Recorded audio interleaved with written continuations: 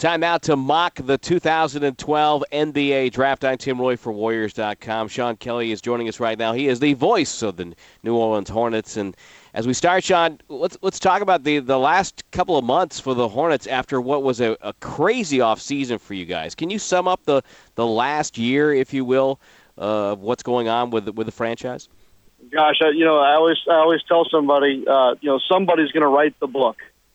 Somebody has got to write the book and maybe date it back to Hurricane Katrina and forward, because there's never been a dull moment since '05, and then many would argue that there's never been a dull moment since George Shinn got the franchise initially back in the late '80s in Charlotte. But even if you just take the last year in itself, going from league ownership to now, what will be the Tom Benson family, the ownership change has certainly had its problems, but in there you've had the ability to reach 10,000-plus season tickets in a lockout off-season.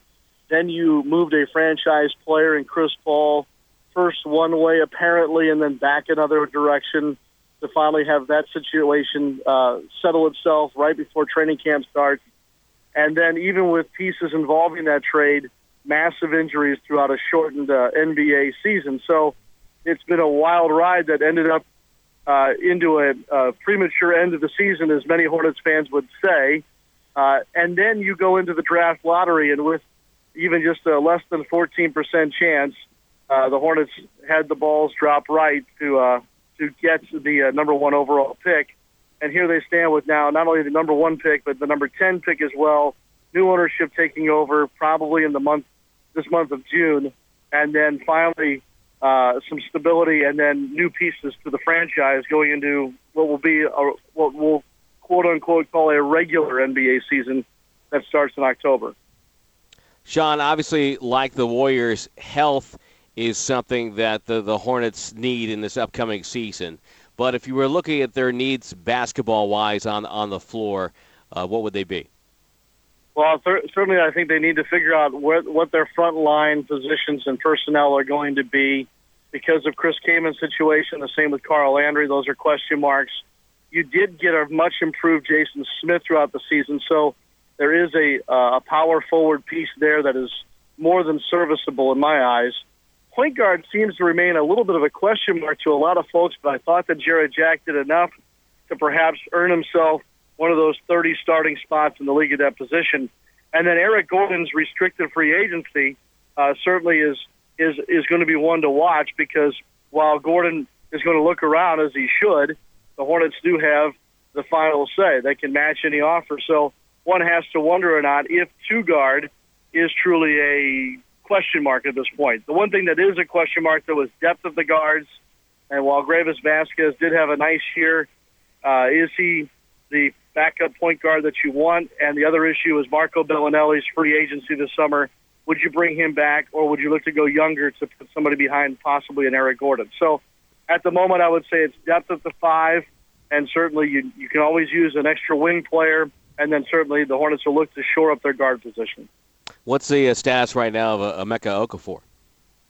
At this moment, there hasn't been a whole lot of talk about it. I know that there was some specialists to be seen even at the end of the season, but I think that they're, at this moment, expecting Emeka Okafor to come back at full strength in October. That may play into the draft a little bit. It also may play into possible trade scenarios, as he would be a piece or others would be pieces, depending on whom you're able to draft, not necessarily at the one spot, but perhaps more importantly at the 10 position in the first round. Because it seems, as you're talking about the roster, even a guy like Trevor Ariza, Gustavo Ione, Bellinelli, Gordon. Gordon, I think, is a really, really good player and maybe a special player, and he's just, just tapping the surface, so to speak, in his first couple of years in the league. But there's a lot of good role players on this roster, like Jarrett Jack and people like that.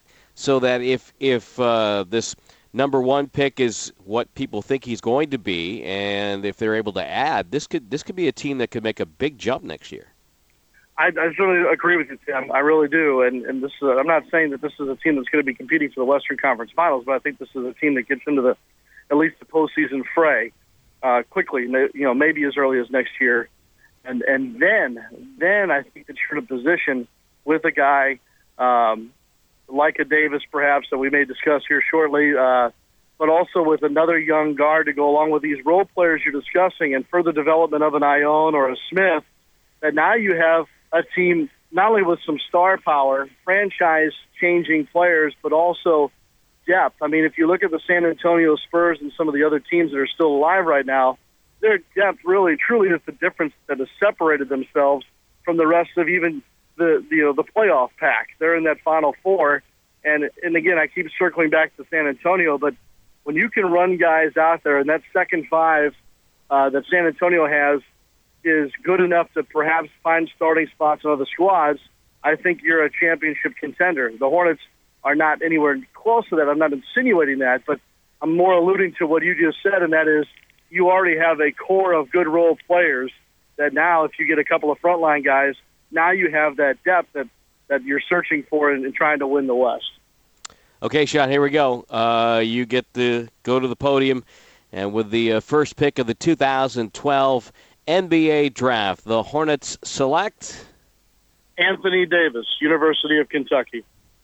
There you go. That was probably the easiest pick you'll ever get, I think. I think so. I think that clearly, and again, I'm always speaking from the broadcast booth here, but I think clearly there is a clear number one, and then I think there's everybody else in this draft right now.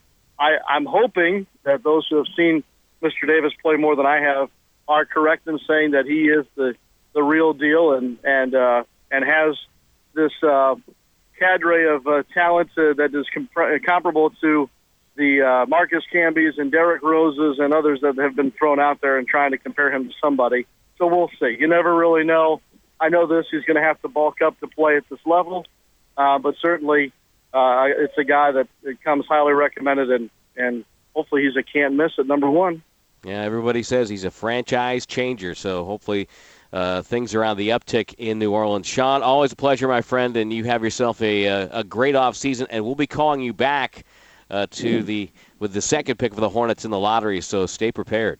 I will, and best of luck to you all, and I look forward to number 10. So there you go, Anthony Davis of Kentucky going to the Hornets. No big surprise there. We'll continue to mock the draft here at Warriors.com. Coming up, the second pick of the 2012 draft. And for that's, of course, the Charlotte Bobcats. We'll have that in our next update. We're mocking the 2012 NBA draft 1 through 14 through the lottery. I'm Tim Roye for Warriors.com.